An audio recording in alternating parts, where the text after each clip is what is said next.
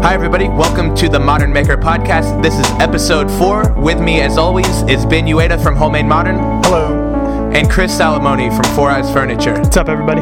Hey, well, what's everybody up to this week? You kick it off, Mike. Go for it. Me? Okay, yeah. Wow. I wasn't prepared for this. No. All right, well, this week I am kind of going away from the typical furniture projects, and I'm doing something a little more construction-oriented for, I think, the first time now. I'm building a greenhouse, which I'm really excited about. Yeah. So it's going to be pretty simple, really nothing too complicated, but it's just going to be a 6-foot by 8-foot greenhouse, kind of a beginner to intermediate sized greenhouse, I would imagine. Not too big, but something to kind of grow into. It's a gift for my mom. I told her for Christmas I would build her a greenhouse, and it is now March, so I figured I better go ahead and get it done. Christmas next year. Yeah, exactly. Well, I mean, I was halfway just waiting for the weather to get halfway decent around here, and now that it's warming up, yeah, I'm starting, and it's coming along pretty good. I got the walls put up today and the roof on the walls, so all I got left to do now is build out all the shelves and put on the siding, and it should be just about done. Now, are there many greenhouses in your area, or anybody you could talk to or anything?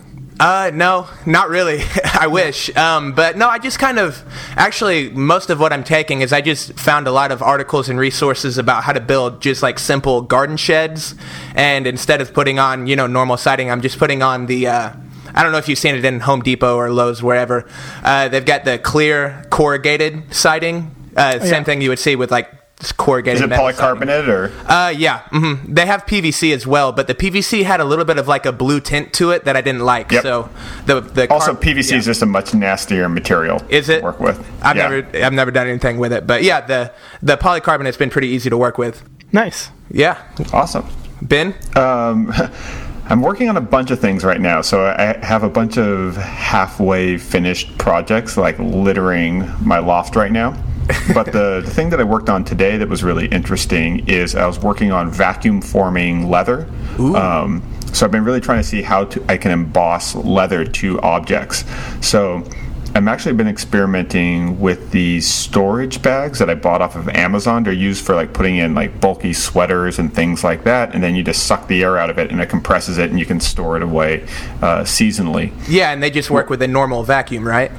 Right, and in this case, it came with a little hand pump, and they're like $30. So one, I was interested in seeing if I could use it as like a veneer press, because it would be a cheap alternative. Yeah, no doubt. Then I tried actually wetting some leather and putting it over some different like plastic parts, and so far it seems to really be taking the shape of the plastic parts, but the challenge is the bags are like airtight then, so it's not exactly drying out to hold its shape. So I'll do some different experiments with sort of heating them up, and if anybody that's listening has any ideas of how to do this, hit me up on Instagram or Twitter or something. So then, to hold its shape, how does it do? Do you have to put something in there to like some kind of chemical or something, or just the pressure and time will make it hold its shape?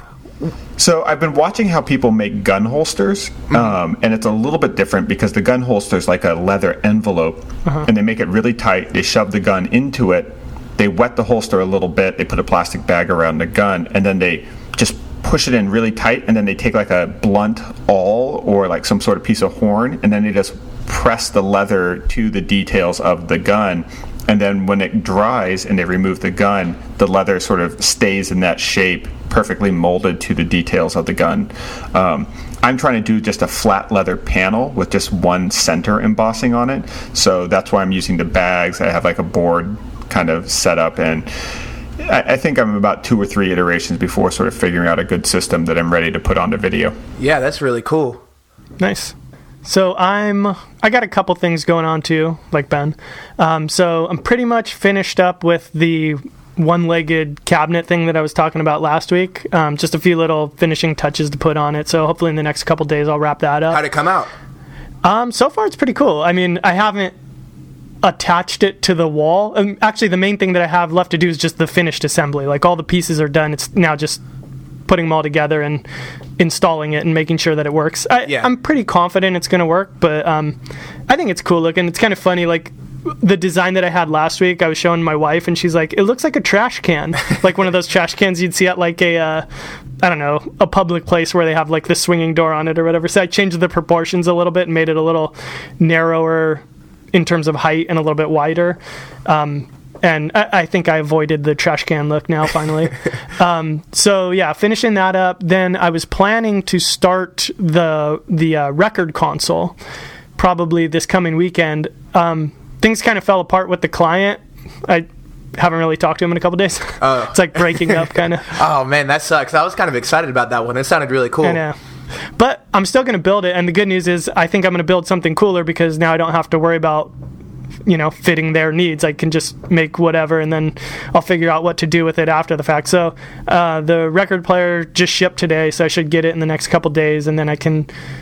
So I'll probably start work. I was planning to start working on it this weekend, and then just getting to the parts that incorporate the record player once it gets here. Yeah. But then I had a meeting today with the tech channel that I worked with on the Xbox stand. What was that channel again? I forget. So that one's called Kevin Kenson Gaming, but then he's kind of like under the umbrella of this one called TLD, or it's, if you search Jonathan Morrison, it's a pretty big tech channel. Okay. And so they have this idea to do this desk that's based off of a divide symbol, the line with the two dots. Yeah. So that was literally 4 hours ago that I met with them. So I'm going to see if I can slot that in before the record player, hopefully. It's just a matter of coming up with a design and getting it nailed down, and then I can start producing it. So if I can get that done in the next couple of days, then I can start that this weekend. So it's just kind of seeing what happens first, and then that'll dictate what I do this weekend. Right on. That's interesting. So, for the divide, is it going to be like a divide symbol where, the two, the circle on the bottom is part of the leg assembly, or is it going to be smaller than that?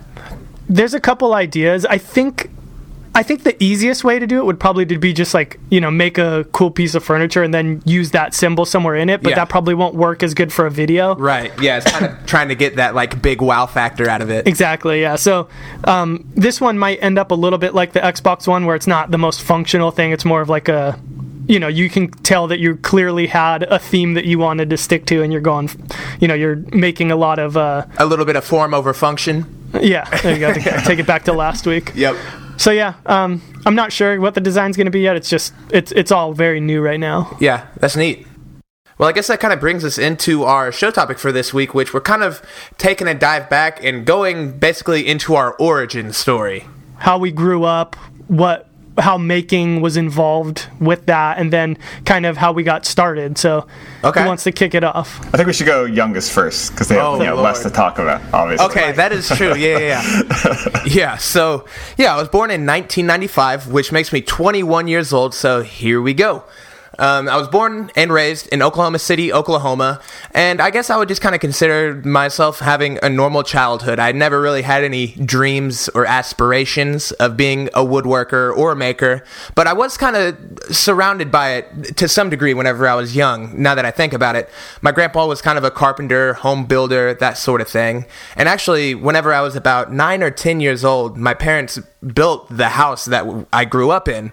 I was never really a big process of it or anything, being as young as I was, but I think now that I look back on it, that had to have been a pretty big influence on me, kind of seeing what you can do, how, a house is a big project, but to see what you can do if you really set your mind to it, and what you can do by yourself. So that was probably a big part of it. But yeah, I was really big into Legos, drawing, kind of creative stuff, building forts. I grew up on 5 acres, which was probably a big part of it too, kind of being able to run around the woods, build makeshift forts with fallen trees and things like that.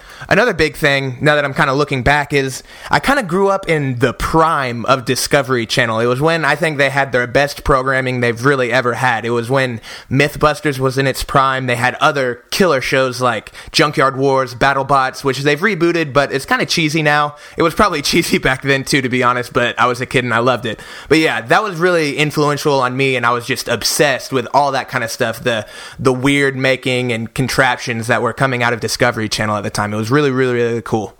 So I guess the first kind of experience that I really had making was in middle school. I had 2 years, 7th grade and 8th grade, of woodshop, which was a whole lot of fun. Now, I didn't at the time know that I would be into making like I am now, or into woodworking like I am. So I kind of wish I did appreciate it more and really invest myself in it more than I did.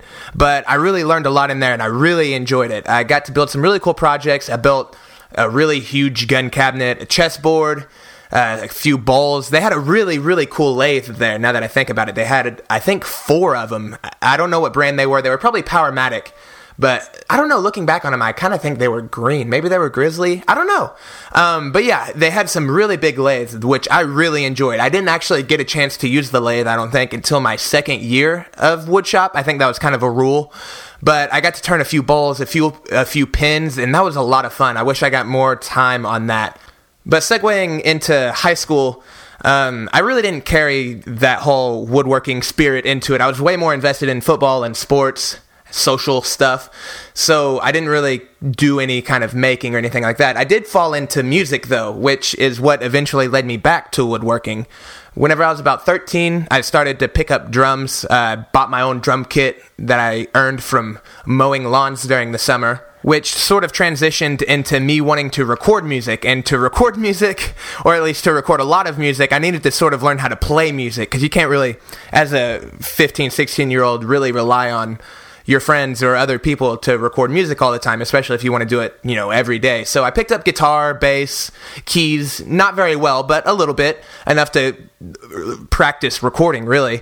And coming out of high school, that's really what I wanted to do, was produce music. So I went to a local college called ACM, the Academy of Contemporary Music, which is a satellite school from the UK that partnered with the local kind of university, the University of Central Oklahoma, which was a lot of fun. Got a chance to kind of play with a couple bands, really experience music, at least on a relatively small degree.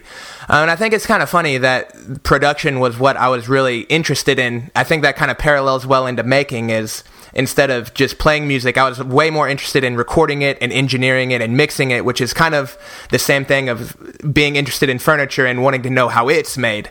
Kind of that whole analytical mindset. Yeah, kind of like seeing the pieces come together. Yeah, exactly. The digital construction part. So yeah, I went to school for a couple years there, and while I was in school was when I really started building again. I think one of my first projects that I did was building a snare drum with my grandpa out of Paducah, which was a way bigger project than either of us really should have gotten into at the time, especially with the tools we had and stuff like that. But it was a lot of fun. It was really cool, and it came out great, which led me into basically refinishing my drum kit, taking off the wraps, staining it, and refinishing it and everything.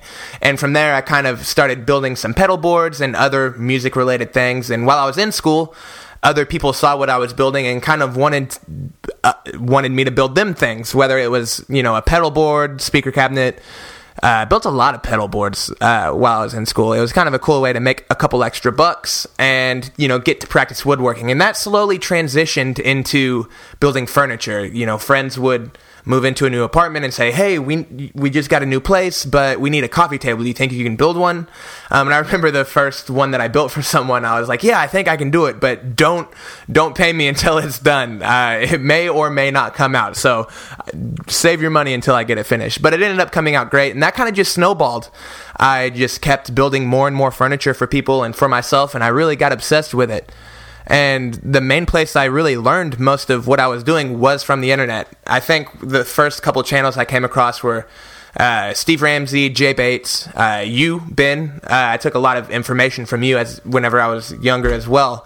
So yeah, I just kind of kept building things, and I did that for a while. While I was still in school, that was kind of one of the ways I kind of made a little bit of side money, and it was a lot of fun. And after I graduated school, maybe while I was still in school, if I did, it had to have been towards the end of school, I decided to start making a couple videos. It was just kind of on a whim almost. I knew I wanted to do YouTube, but I didn't know in what capacity I wanted to do YouTube. I'd actually been making YouTube videos since I was like 12 years old. I was really big into the like heavy kind of metal scene whenever I was a kid. And this was, maybe 2000. I'm 21, I was 12, so let's just say 10 years ago. So like 2006, 2008, in there sometime, when YouTube was still kind of new. and especially local bands really didn't know how to use YouTube for exposure. So what I would do, without really getting their permission at the time, but who, you know, as a 12-year-old, you do dumb stuff. But I would just find bands that I liked, and if they weren't on YouTube, I would just put their music on YouTube. And I kind of actually grew a relatively big channel based on like local heavy metal music. And it was kind of cool as a kid, at least. And so that kind of transitioned, and I kind of realized that what I was doing wasn't incredibly legal. So I took that down, and I kind of had a channel where I was putting out music and stuff like that. But that was never really serious. But coming out of school, I knew I didn't want to do music production for the next 40 years of my life. Dealing with musicians to the capacity that I had while I was in school, I kind of came to the realization that a lot of them are pretty kind of fickle people. They're not as reliable as I would hope.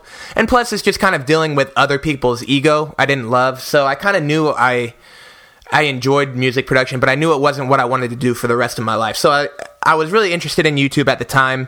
And one of the things that I decided to try was some woodworking or some DIY content, because this is what I was doing as my hobby. So I think the first video I put out was a concrete bowl planner. It was kind of really inspired by your videos, Ben. It's one of those things, like, before you have your own style, you kind of emulate other people, or at least what they're doing, until you figure out your own rhythm or your own editing style and pace. So yeah, I built a really, really simple concrete planner, which is still one of my better performing videos. It's probably in the top 10 or 12 videos I've got.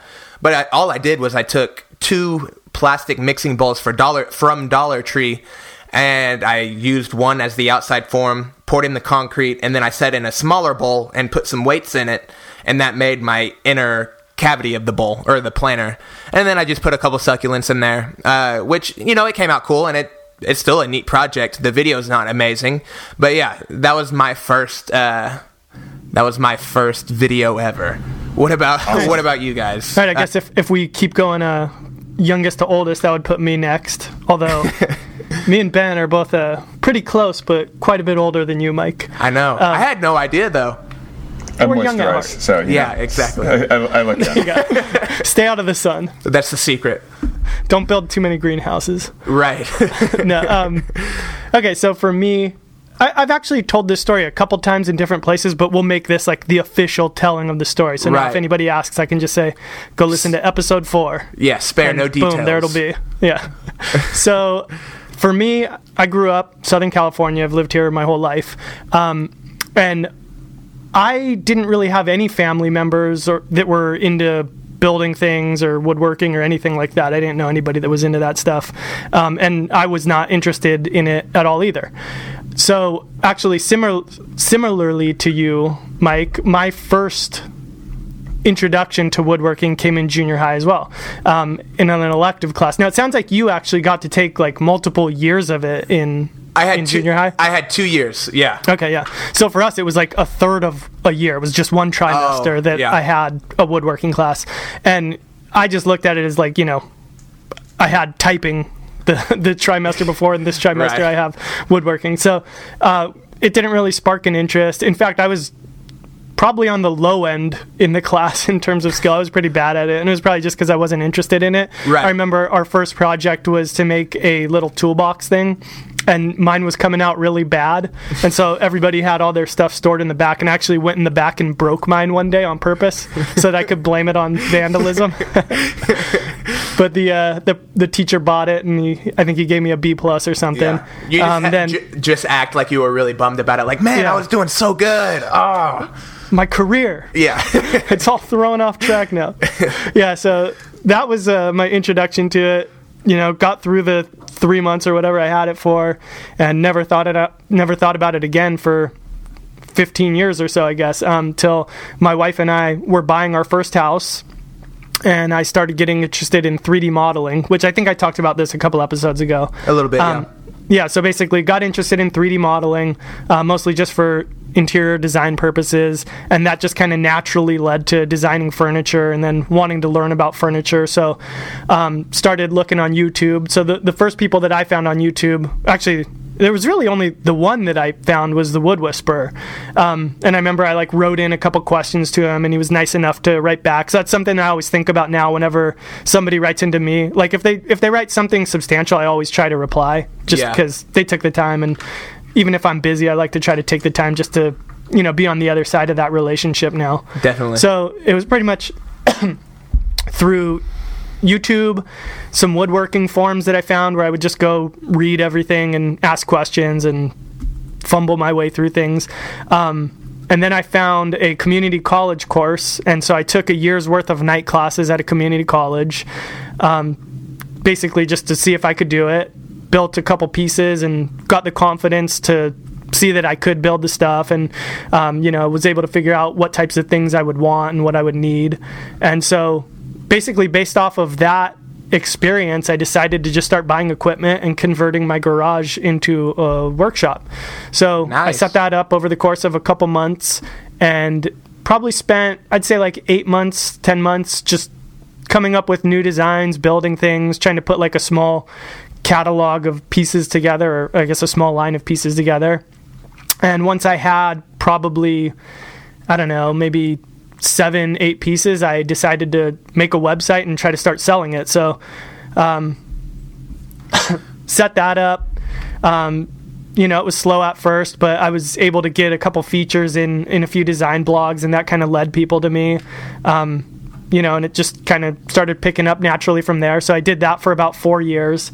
And I had always wanted to come to YouTube, but I was always too busy to do it, building furniture. And then I kind of decided that I had hit a ceiling in what I could do with the business.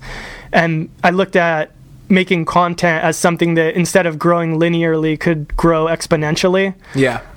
So I decided to do it almost a year ago. And I did have I had some background with video.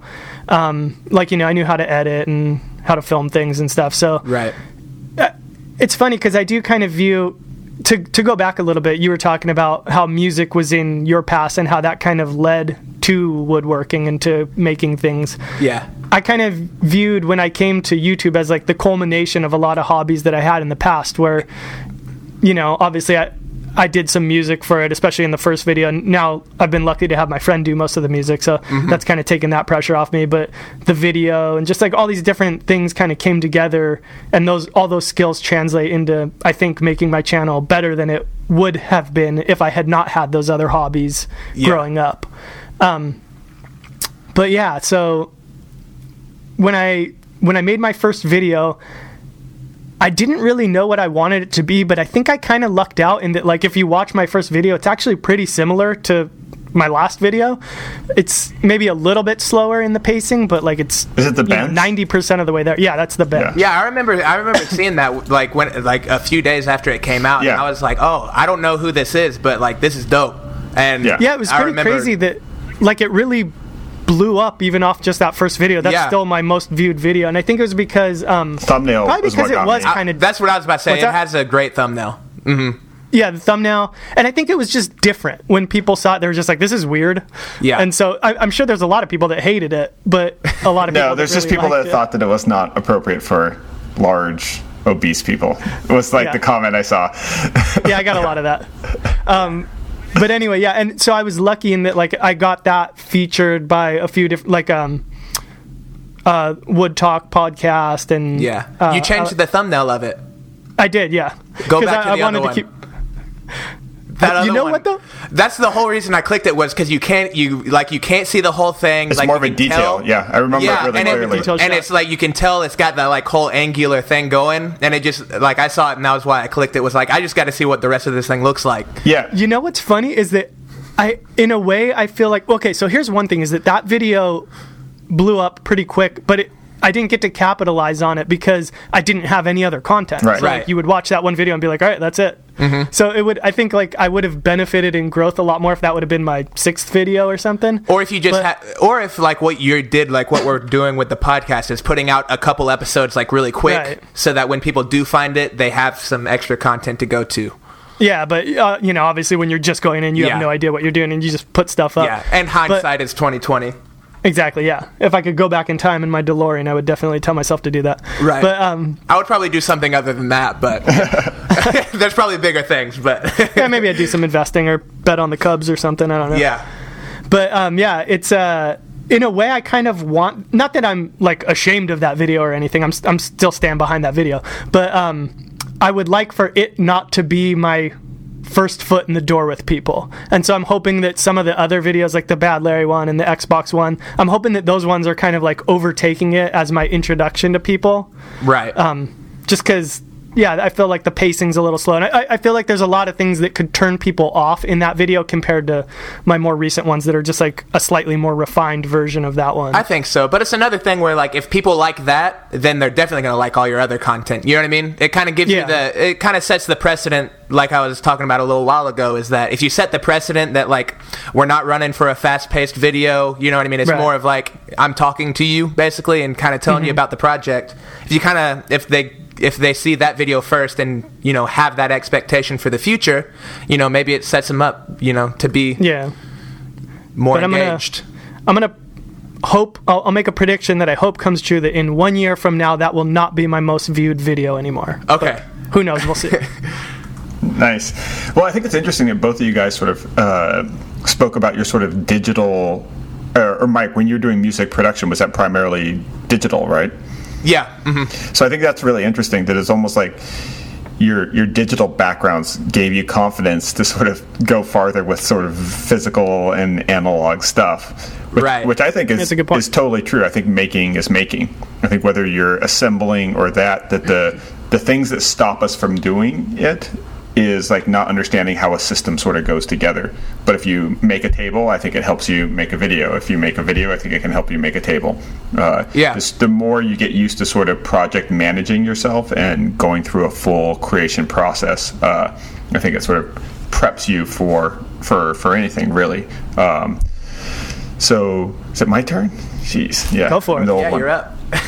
Oldest. So I grew up sort of, I think the things that sort of made me first interested in making were books like Swiss Family Robinson, Huckleberry Finn. Like the whole idea of Huckleberry Finn, where they built a raft. They literally built the means of conveyance that took them on this like really grand adventure. I always just thought that was so awesome. I loved that book, My Side of the Mountain. I still highly recommend it.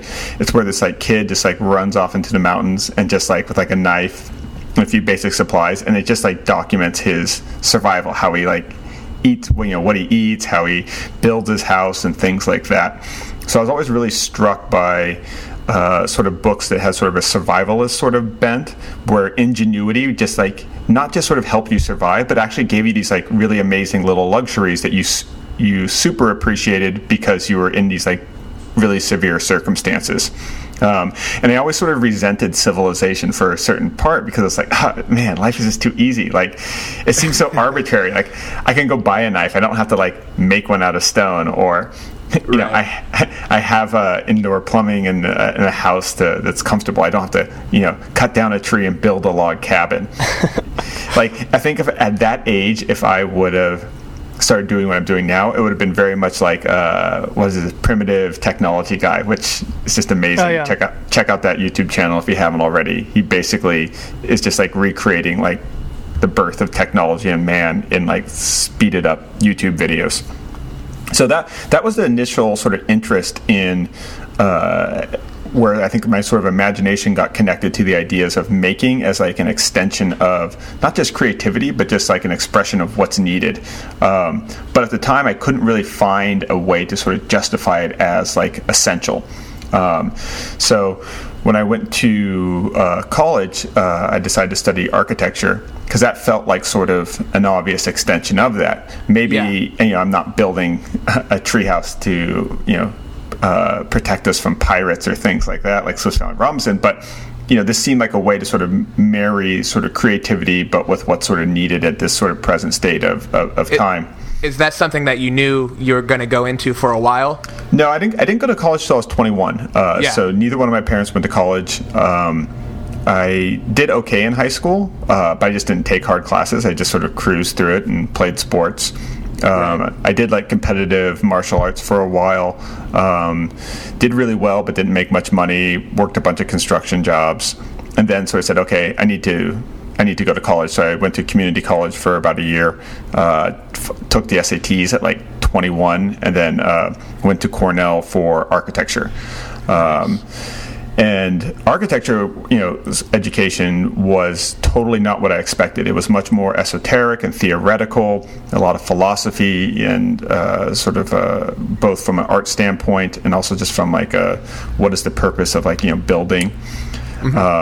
So that was really great for me because I think I was old enough to really appreciate those kind of topics at that time. Loved it, but very quickly started to see that, what are people doing after they graduate? Since I was a little bit older than my classmates, I was looking at that graduation date and saying, what am I doing next? Right.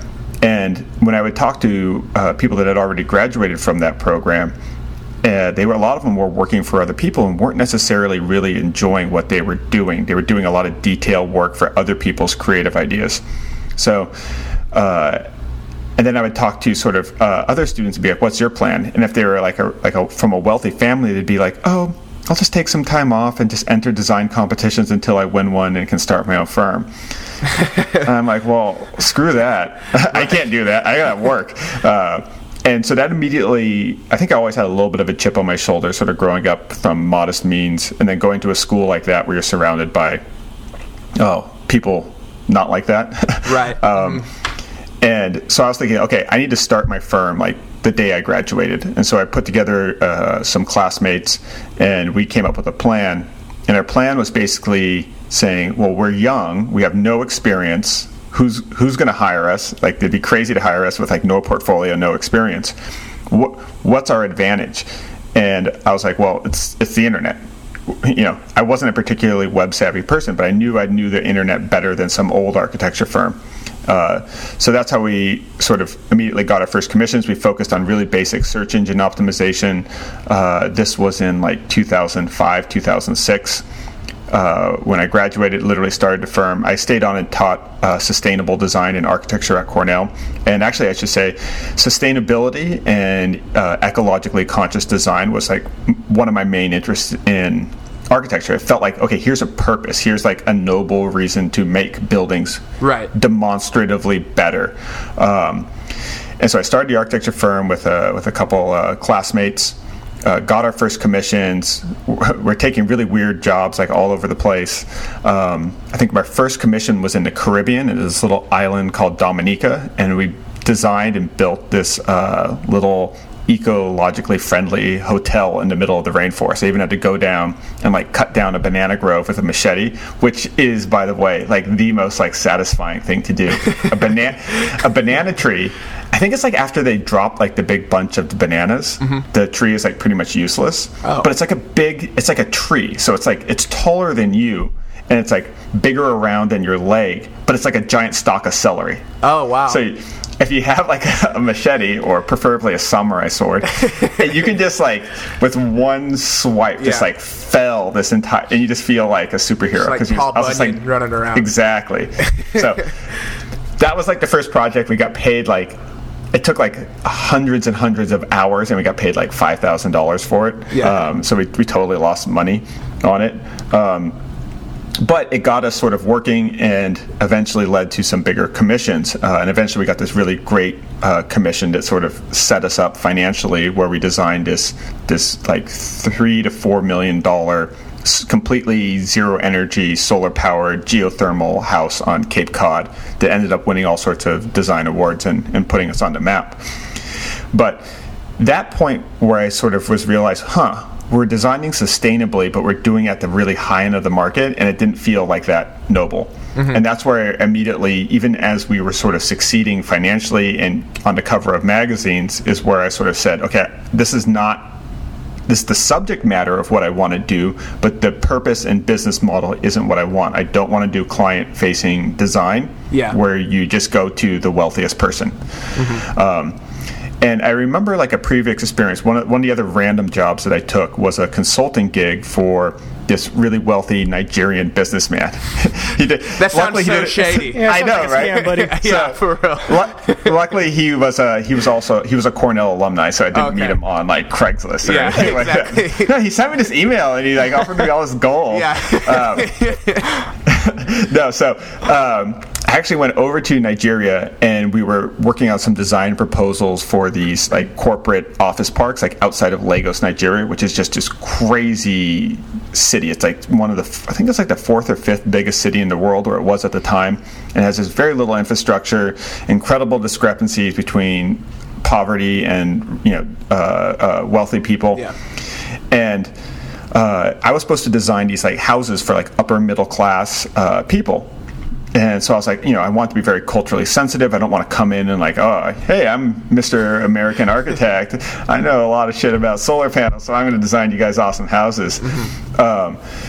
So I put together this like focus group, and I sort of asked them, I was like, okay, let's just start real simple. What do you think your houses should look like? And this lady sort of raises her hand. She's like, oh, I think they should look like the houses on Wisteria Lane. I'm like, what? And she meant Wisteria Lane, which is the fictitious street from the TV show Desperate Housewives. So, and that was the first time where I realized that like media is influencing design way more than designers. Right? Oh, yeah, that's a so good point. it wasn't like she said, oh, I really like the work of Frank Lloyd Wright. Right. No. Screw that. Like, she was like, I like this TV show because they look like they have a good lifestyle, and I like the interaction, and I like the backdrop for these aspirational lifestyles that I'm seeing on television. Right. That's funny. So that's where I was saying, here I am as like a designer trying to be all sensitive and, but really feeling guilty about designing these really wealthy houses, when meanwhile, even if I was designing affordable houses, the legacy and impact would not really transcend that. And that's when I began saying, okay, I want to get interested in spreading design not through one client at a time, but through media. And so then I created a company called freegreen.com. So we went out and raised a whole bunch of money, because this was like, I think like this sort of second wave of sort of .coms. Mm-hmm. Okay. And this was like 2007. I teamed up with an MBA, and we wrote a business plan. We won a bunch of business plan competitions, and we got a bunch of grants. And then from there, we got like I think just like right around $1 million of investment from angel investors. Wow. And so we were like, we are so smart. Like, we did a PowerPoint, and people gave us like a ton of money because our ideas are so good. And the idea was to actually spread architecture as a type of media by taking about 30% of the houses in the U.S. come from stock blueprints. So just 9 to 10 page PDFs where people can download them, and they buy them normally from websites where they sell them for like anywhere from like $500 to $1,000. And we're like, well, we're going to give those away for free, and then we're going to charge advertising to product companies to actually be inside the designs, not just be in a banner ad, but actually spec their products by name into the architectural blueprints. Yeah. So we started that, produced a bunch of designs, got a lot of traffic because we were offering something for free that was typically people had to pay for, and then 2008 happened, and no advertisers had any money to spend. Like, literally, when we started the company, in like our proposal, we're saying, okay, every year they're building over 1 million single-family homes in the U.S. After 2008, it was like 200,000. Wow. Yeah. They're tearing them down. Yeah, and like nobody was spending money on advertising for construction materials. So luckily we'd raised enough money that we sort of survived, but we lost a lot of momentum, needless to say. So eventually I built the company sort of back up. It wasn't going to hit the projections that we hit. We weren't all going to be, instant sort of billionaires from it. So it was a very sobering kind of thing. It was sort of, went from everyone telling you that you're brilliant to people being like, oh, whatever happened to that company? I haven't heard much from you. And it's because, we're working our ass off, like trying to like save it and pull it all back together. But built it back up to where it had advertisers and was, still doing really well with consumers. And then it got acquired. We sold it as part of a roll-up to a big media company that was compiling that. And so that's really where I was, I sort of learned from that One, I wanted to be more careful with expectations and investment and not let my ego sort of get in front of me. But two, I really did learn and really believed in that idea that there's a really interesting opportunity to spread design as a type of media and then monetize it as a type of marketing. So even though that business wasn't what I thought it would be, that concept was incredibly powerful. And when I was saying, okay, what do I want to do next? I took some time off. I went and taught at a university in Asia for a bit. I taught architecture over there, sort of rest and rejuvenated. And I came back and I said, okay, I want to be more hands-on with making. I want to try to make the impact of my work through media content, and with the internet, that's a good time to do it. So, yeah, I thought a lot about it. I thought about doing plans since I had a lot of experience with CAD and 3D modeling, and that was the obvious thing. But I thought, nope. Everyone I talked to in sort of digital media said video is the wave of the future. Get involved with that. So I made my first video. I didn't involve any wood or concrete, surprisingly enough. It was like 2013, 2014. Okay. And I didn't even put it on YouTube. I put it on Vimeo. Oh, because I was talking to my friend who's a video, who's like a video producer, and he's like, "Oh, we all use in the industry, we all use Vimeo because but they're not really trying to drive community or views. They're just using it for sharing and demo reels and then doing that." Yeah. Now you want nobody to see this, right? Yeah. Exactly. Right. So I put it on Vimeo. And it got a lot of views, but I got no subscribers. I think it got like 40 to 50,000 views, like pretty quickly. Where was the traffic coming from? Just me sharing it around on social media. I didn't have a big following, but I cut wine bottles in half and then like wrapped like copper wire around them, and a few blogs picked it up and shared it. And so that encouraged me enough. I used my Ryobi drill because that was the drill that I had. I showed it to Ryobi. They sort of gave me some encouraging words, and that was really it. I didn't really even start YouTube, I think, till maybe 6 months to a year later. Wow! And then I was just like, I have all these videos on Vimeo that were doing really well, and we're getting picked up on all these other blogs and design things. And then one of my friends is like, dude, you got to put them on YouTube. So I just uploaded 8 to 10 videos all at one time and started the YouTube channel. Yeah. But really before then I was thinking much more sort of multimedia. I was thinking sort of website, plans, search engine optimization, and really trying to get people to the website, and the videos was just something that was on the website. I never really thought of the videos as this big traffic builder through the YouTube community. Right. I thought them as more being content that would get embedded in, bigger websites like BuzzFeed, Dwell, Apartment Therapy, stuff like that. Other people's blogs. So this is a question for both of you guys, but when did it take off? I guess you know what I mean. When did you realize oh, this is making videos is what I want to do? For me, I actually think, and this is a philosophy I try to take, is I try to get excited by a lot of little things. Growing up poor, there's a lot of times where we had peanut butter and jelly sandwiches for dinner. So it's every time I eat steak or something like that now, I try to treat it like a celebration, not as this normalized thing that's easy to come across now. Right. So when I think of when it took off, I can think of 20 times. Yeah. Right? I think of the first time someone sent me free tools. I think of the first time I got an actual check for money. Yeah, that's true. Those at the time all felt like it's taking off. And I am probably the one person that didn't look at other YouTube videos until after I was on YouTube, because I only looked at woodworking videos on Vimeo. I don't even had a YouTube channel for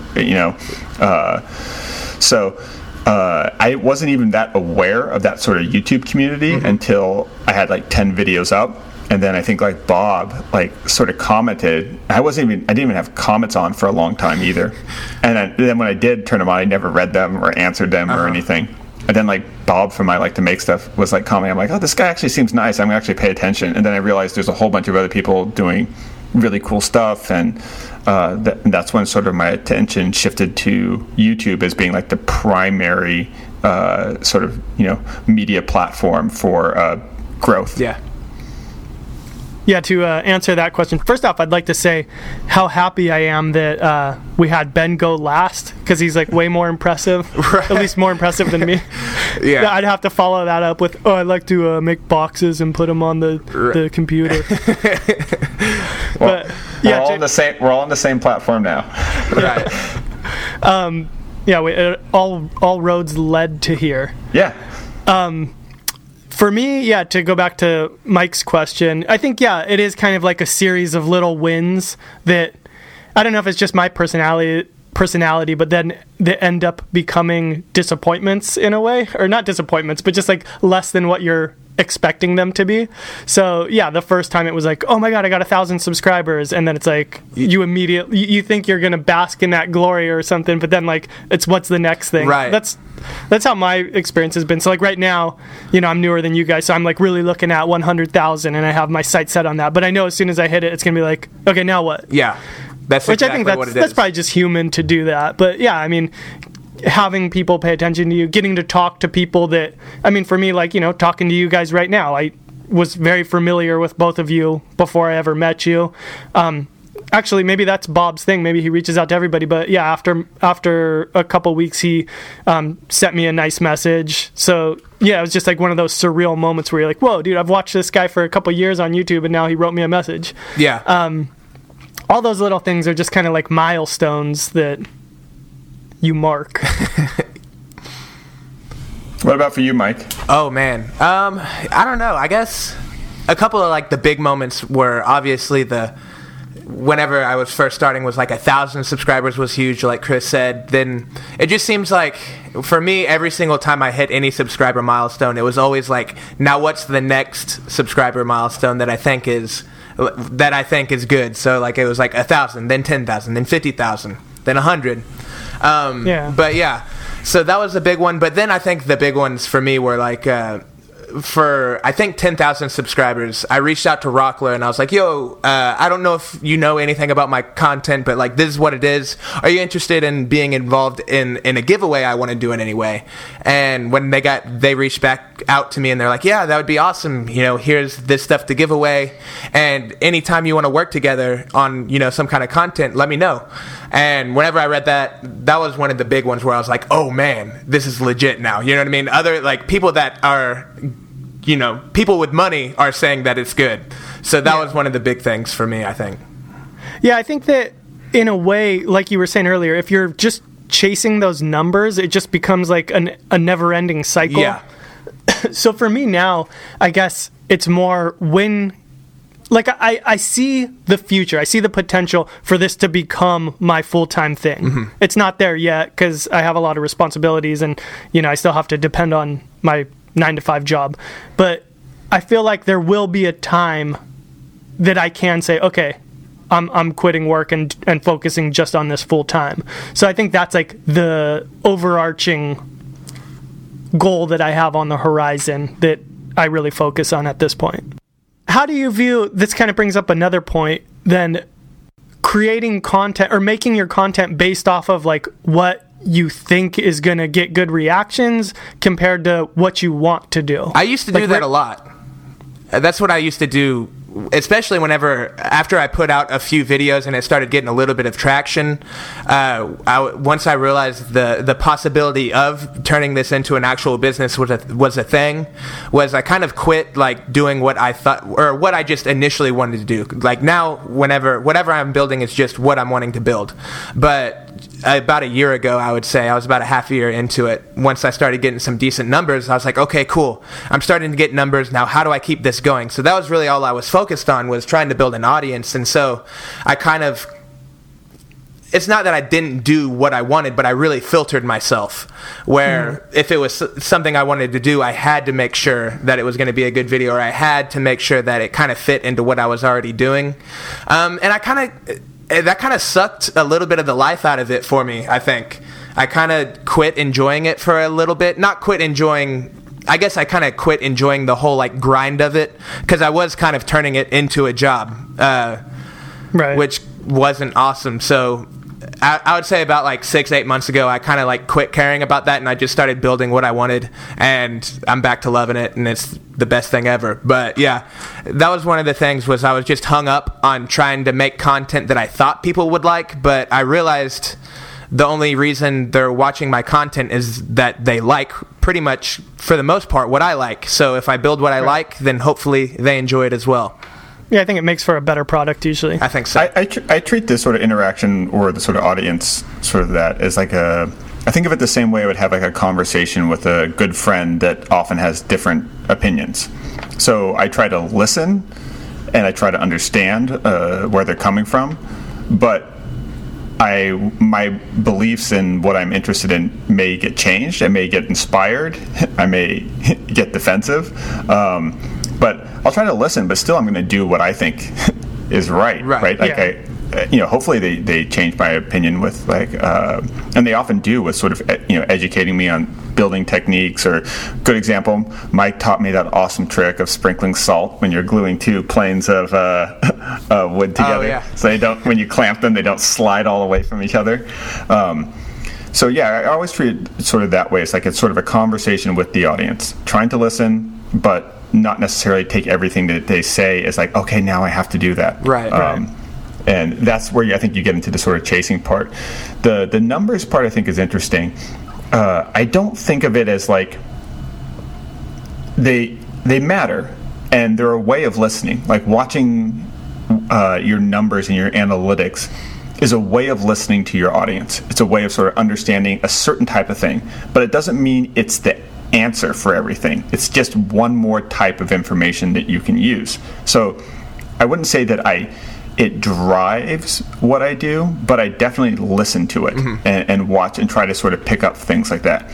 So one of the things that I learned from that there was more sort of search interest, at least from a search standpoint, not necessarily like a sort of a viral or sharing standpoint, in larger scale projects, things like tables, sofas, and things like that. Yeah. And my thinking is because a lot of people out there on a budget, if you show, sofas are expensive. Like the cheapest sofa at IKEA was over $200, and most of them I think are about like over $5. are over $400 or $500.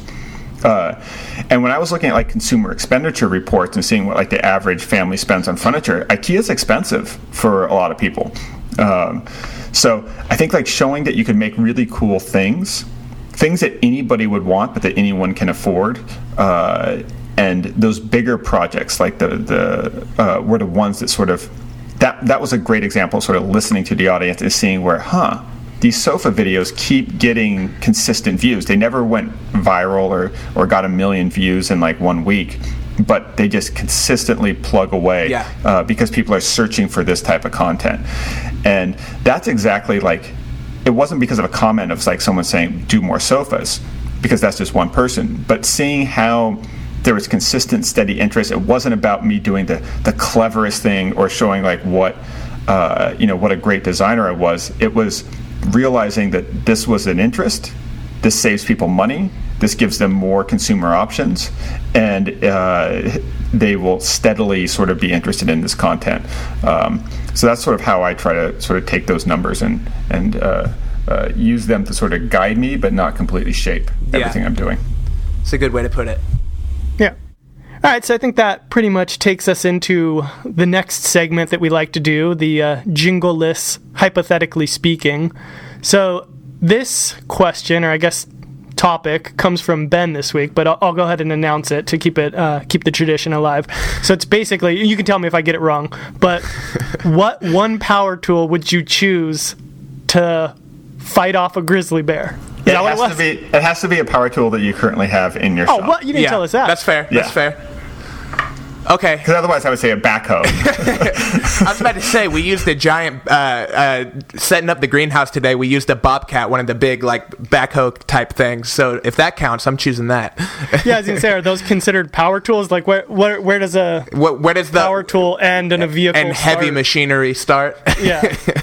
Where's that line? All right. Ben, what do you say? Well, I think the obvious one that when I'm looking at my loft at that sort of array of tools would be the chainsaw. But I don't think it would be that effective. I really think the strategy Have you ever seen that movie, The Edge? Yeah. It's like a B-level survival movie. And they kill the bear. Spoiler alert. It's like 100. It's like older than Mike. There goes my weekend. They kill the bear by when it rears up to Anthony Hopkins sort of falls back and takes like a big sharp stick, sticks it the back end into the rock, and then when the bear comes and falls down on him, it sort of spears itself. So your answer's an offcut. Right. An offcut piece of wood. Yeah, I'd use the chainsaw, not so much to do that, and then do that because I feel like the bear would just swat the chainsaw out of your hands and just eat the damage. Yeah. Yeah, probably. So your answer is the chainsaw? The chainsaw to make a sharp stick. Okay. Use the chainsaw as a sharp stick. Okay. So for me, I will say that I will use any one of my polar bear series of grizzly tools because a polar bear is bigger than a grizzly bear, right? There it is. I would. I didn't know we were limited to things we had, but the first thing that I thought of. Okay, I guess the overarching theme for me would be that I don't think there's any way that you're going to kill the bear. I think your only chance is to try to scare it off. Yeah, the loudest tool would probably be best. Yeah. So my first idea was some kind of the bear whips out earplugs. Yeah. F word. There we go. Now we got I got to put explicit on this one now. Yeah. Dang it. Shoot. There. Yeah. Ready, punch it in. 3, 2, 1. Darn it. Okay. No, so my first idea, and I don't have one of these, would be some kind of like welding torch, just to try to scare it away with fire. Yeah. And then my next idea was like a jackhammer or something like that to just make the most noise that you could possibly make. But yeah, so those would be my ideas. But I guess if I had to use something that I actually own to try to fight it off, I would probably go for my my circular saw, and I would just slit my wrists. All right. Well, I thought the same thing too. I was like, what is the loudest thing I had? So I thought like I would just get my thickness planer and just turn it on and hope it runs away and just pray it's scared. But then I was like, okay, that's obviously got flaws. So let's delve deeper into it. So then I thought, okay, what tool do I have that can kind of get it from a distance? It doesn't have to be lethal, but once again, maybe I can just scare it from a distance. So I thought maybe get like a framing nailer and then just shoot framing nails at it. I don't think they shoot too straight though. Right. It's just like, shoot. Just spray it. Yeah, spray and pray. But then again, I thought like, man, that could probably just once again make it really angry. So I feel like if the bear's gonna attack me, it's gonna attack me. I don't think I can scare it really. If it's just dead set on it. So I came up with this. I'm gonna get my ankle grinder and like I don't know if they probably make them, but just get like a really small blade that can fit on my angle grinder and then just like get real close combat with it, and then I'll do it like the Edge, man. I'll just tear its belly rush up. it. Yeah, right. I'll just come at it with it. I'll come at it with an angle grinder with a circular saw blade on it. Yeah, I would pay to see I think that's actually the best thing, because I feel like I don't know that much about chainsaws, but I feel like the chainsaw would be more likely to get stuck in fur and jammed up. Where I feel like the angle grinder with the circular saw blade would be like, you could hold it really tight and sort of protect yourself with it, and just put that constantly keep that in between you and the bear. and then just take off the guard, so you kind of got like 360 kind of cutting act. You know what I mean? It can cut all the way around. Yeah. So I can tell you guys that one time, it's not exactly the same thing, but I tried to cut T-shirts in my bandsaw. That doesn't work. Ooh. Did it get caught in the blade? Yeah, it just immediately got... But yeah, so that'd probably be similar with the bear hair and the chainsaw. So I think we're all sort of leaning that the angle grinder with the circular saw blade is probably the way to go. Yes. Yeah, I think that'd be pretty cool, man. That's pay-per-view. Nice. All right. Well, what are we obsessed with this week? What do y'all got going? I am obsessed with going back to what I started with, trying to figure out how to vacuum form leather to get a really good embossing on it. Have you tried? Sorry, it's kind of taking us on a little bit of a tangent. But have you tried just? Granted, maybe the vacuum press, for the sake of experimentation, is good. But have you tried doing anything with just like a form? Maybe like a form that you clamp or a form that you use like a press on. Have you done that before? Yeah, and then I'm trying to mold it around like a plastic version of Han Solo's gun from Star Wars. Okay. So it has like a lot of detail. So I could CNC. I mean, if I really wanted to do it, I could CNC to forms, like a positive and negative, and clamp the leather in. But that makes it really unavailable to most people. So I'm experimenting with like the $30 vacuum bag. I'm experimenting. What I'm going to try next is I'm actually going to try sand over it instead of the vacuum, and then clamping down like a sandbag. Okay. And I might put the sand even in like a square frame, so it's like almost like the sand has no place to go out to the side. Almost like a casting in a way. Yeah. Exactly, but pressing. That's crazy. It kind of reminds me of those pin things that you used to play with, like at Sharper Image, where you put your Right. hand. Oh in yeah. it. So that's what I'm currently obsessed with, is trying to figure out how, without using a CNC or a 3D printed, mold, how do I sort of print a nice flat piece of leather with a really cool embossing that has about 3/4 of an inch of relief in the middle of a piece of leather without wrinkling up the leather. Chris, what do you got? I've been I guess it's kind of a tool. In a way, it's the most important tool for YouTubing, and that's cameras. I already have a camera, a decent camera, but part of it actually goes back to Mike, your experience with the whole corrupted SD card, man. That thing's had me freaked out ever since you had it. So that has affected you more than it's affected me. It has, man. I can't. I haven't been eating. You've got PTSD over my SD card error. My family life's really suffering. Yeah. But no. So I basically. The camera that I have, it's probably 5 years old. I got it when we had a kid, and I was like, I should be taking pictures of my son. So I was like, I'll go get a good camera. And then, YouTube started up, and I had some lenses and everything, so it was fine. But I've been wanting to get something that's a little bit more video friendly, because I think that, even just quality aside, I think just making it easier and quicker to film the videos, that'd be worth the price right there. So that's kind of like the number one thing on my list. What are you looking at? The one that I'm kind of leaning towards right now is the Panasonic GH5, which comes out at the end of this month. It's a mirrorless. Yeah. So it's a different lens system, because I have all my money in Nikon lenses. But you can get a speed booster, though, right? Exactly, yeah. So I was looking at speed boosters. And my dad's real into photography. He was like a wedding photographer and stuff when I was younger. And he has an Olympus that uses the Micro Four Thirds system, which is like an open source system. So it's all interchangeable. And excuse me, the GH5 actually has 2 SD cards that you can write to simultaneously. It's got Bluetooth and Wi-Fi, so you can control it from your phone, all that kind of stuff that I think will be really helpful and just kind of make the process easier. Plus, I think you can do like super slow motion stuff, like what you can do on the iPhone, but with a lot better of an image, obviously. So that might be kind of fun stuff to play with. So that's what I've been spending whatever consumer free time I have, kind of focusing on that stuff. Right on. How about you, Mike? Okay, I don't know if this is actually the right term, but it's entomology, which is the bugs? Yeah. Okay, there we go. Yeah, I literally just Googled it to make sure I was right, but yeah, it's the branch of zoology concerning with the study of insects, according to Wikipedia. So we'll trust it. But yeah, a friend of mine had an Instagram post that I came across, and it was some framed moths that just looked really, really cool. It was framed really well. There are these, I guess they freeze dry them or something crazy like that, but they get these, like whether it's moths, butterflies, insect specimens, and dry them to where they're like articulated really cool and everything, and then frame them. So I've just been looking at them a lot this week, and I think I'm going to do a project with them somehow. I got to figure out like an interesting way to do it so it's not just the same thing as what everyone else in the world's doing already.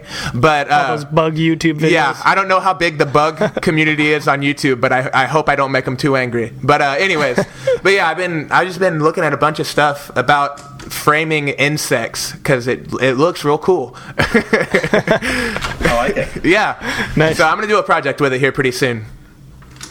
Well, maybe we can all collaborate. You can make like a leather insect, and I'll photograph it. There we go. There you go. right. Well, I guess that's a pretty good place to stop. I think we're running pretty long for this episode, so I'm going to go ahead and round it out saying, if you enjoyed this podcast and are not already subscribed, go ahead and do that. We'd really appreciate it. That way you can keep updated every time we post a new episode, which will be on Thursdays. If you, once again, enjoy the podcast and have a couple of minutes to spare, we'd really appreciate you going to iTunes, Google Play, Stitcher, wherever you listen to your podcast, and give us a rating. Whether you've got some good things to say, some constructive criticism to give, how we can make the show better, or, just, maybe a segment you're interested in seeing or hearing, I guess, since you're not seeing anything, really. Let us know. Also, we've got a contact form on our website where you can throw us an audio message. If you got a question you want us to answer or a show topic idea, let us know. And with that, I'll go ahead and just say we'll see you next week. and more hypothetical animals versus power tool that's stories. a good one. If you guys have every week, if you guys have because hypotheticals aren't always so easy to come up with. I haven't done it yet, but I'm sure it's really taxing on Chris throughout the week. Ben had to help me out. I know he had to pull up the slack. So yeah, if you guys have any good hypotheticals, shoot them to us. Do it in an audio message and submit that on our website so we can play you back. Because that's a segment we want to keep doing. I think it's a lot of fun. So anyways, thank you guys for listening, and we hope to see you next week. See you later. Bye, guys.